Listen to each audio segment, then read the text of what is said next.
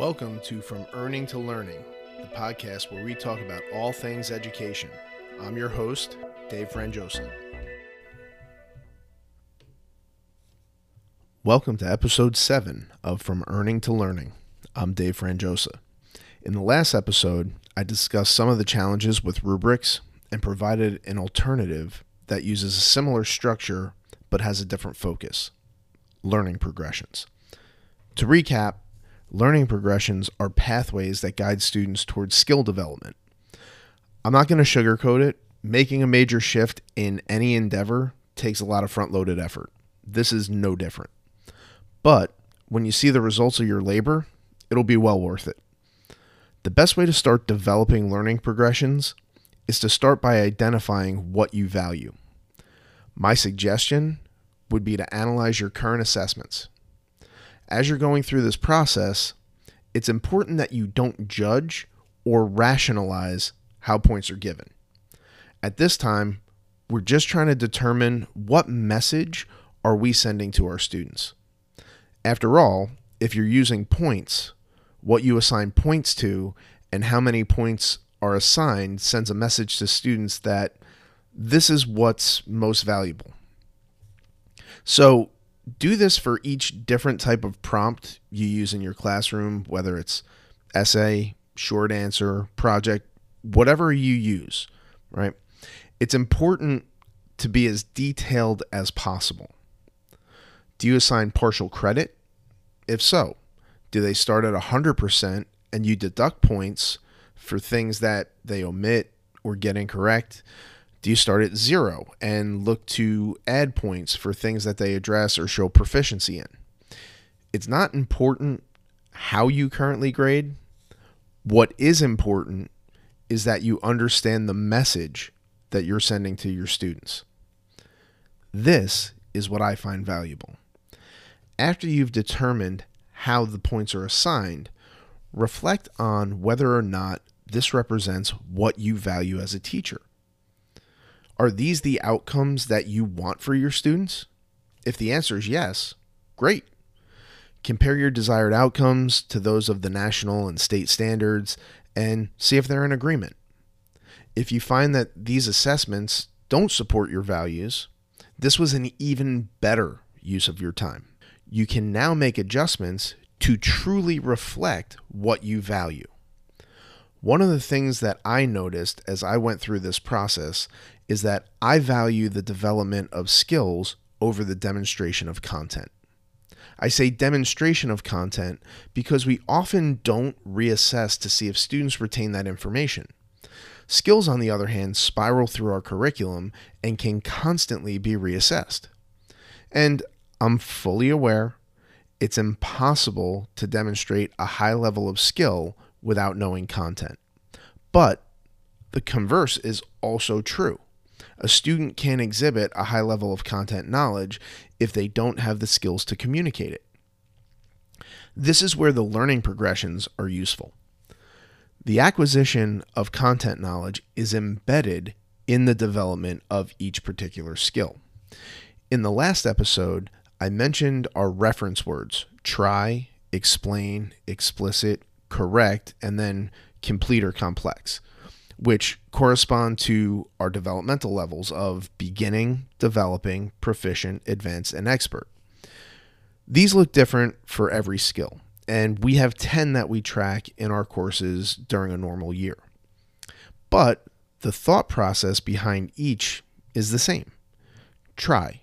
What does it look like in your class on this specific skill to give an honest effort? This is where most students will be assessed at the beginning of their journey.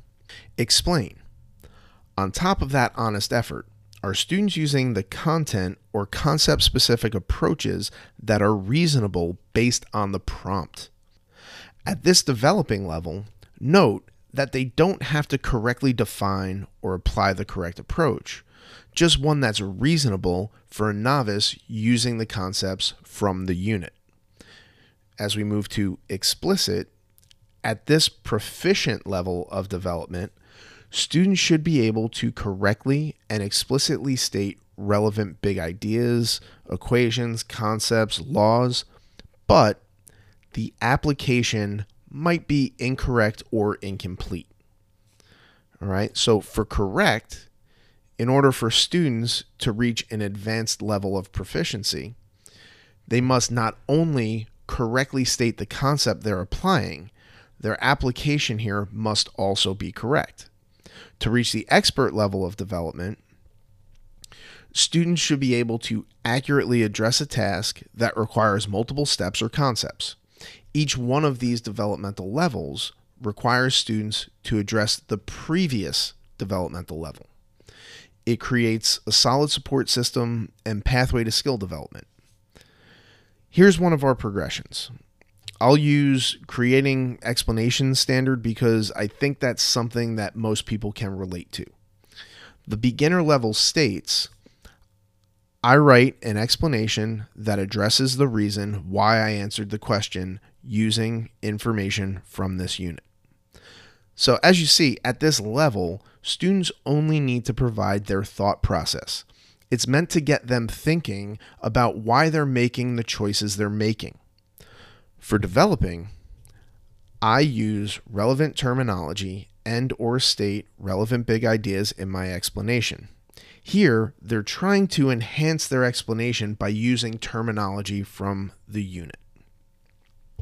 As they move to the proficient level, the statement that we have for that, while making an explanation, I correctly choose and overtly state relevant physics in the form of definitions, laws, mathematical models, equations, or relationships. Note, the statement of the concept must be correct, but the application doesn't have to be. For example, if a student correctly states Newton's first law, but the proper application was Newton's second law, that would be considered proficient. They know the concepts and made a reasonable error in application. As we move to the advanced level, now the concept and the application must both be correct. The language reads, I produce an accurate explanation that fully ties all the relevant physics concepts to the correct answer in a familiar situation. What is meant by familiar situation is something similar to a question or problem reviewed during class. The criteria for expert reads, I produce an accurate explanation for a complex situation. This may require the use of multiple steps and or multiple big ideas, applying previously learned material when necessary. As you can see, the degree of sophistication increases as we progress through the levels of development. We're providing a concrete pathway. Students know exactly what's expected at each level, and we can provide feedback as to how to attain the next level without being prescriptive. In the next episode, we'll dive into how to create the language that drives these progressions. Thanks for listening. I look forward to hearing your feedback. For more resources, visit www.reimagineschools.com or reach out to me on Twitter @DavidFranjosa.